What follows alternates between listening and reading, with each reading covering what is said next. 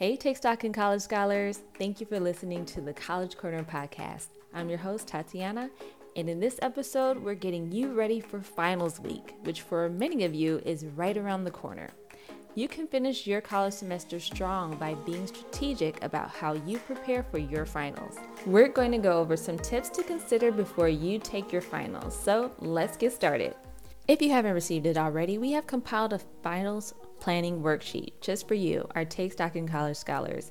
It's available on Take.Connect, and it has some features to help you organize your classes so you know what to expect from your finals this end of the semester.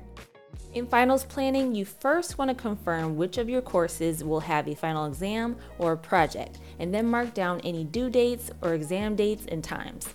On our worksheet, there's a space for you to fill out in a short calendar what those days you will be having your finals.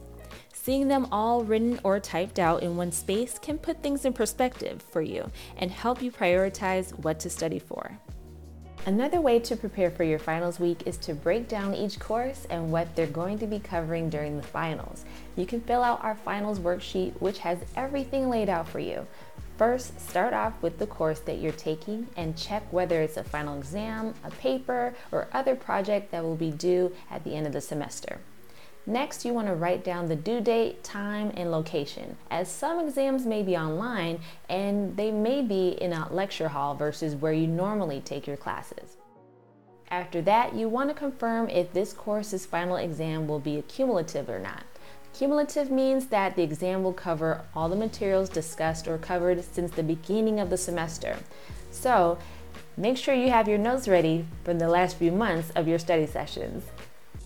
Some courses don't have cumulative finals, so please check with your instructor or TA if you have any questions about the final exam, including what it will cover.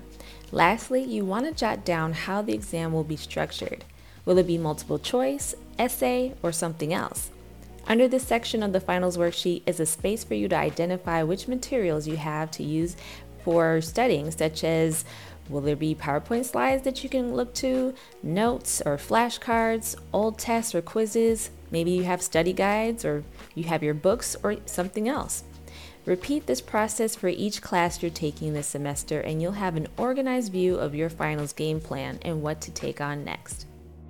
Take Stock in College Scholars, let's fast forward to the night before your final exams for some much needed prep steps to consider. First, you want to eliminate distractions. Turn off all social media and electronics. I know it's hard, but these fewer interruptions will be better for your studying. Briefly review your information. Don't spend time on information that you already know. Review once and then move on to the more challenging content. Focus on areas that are difficult.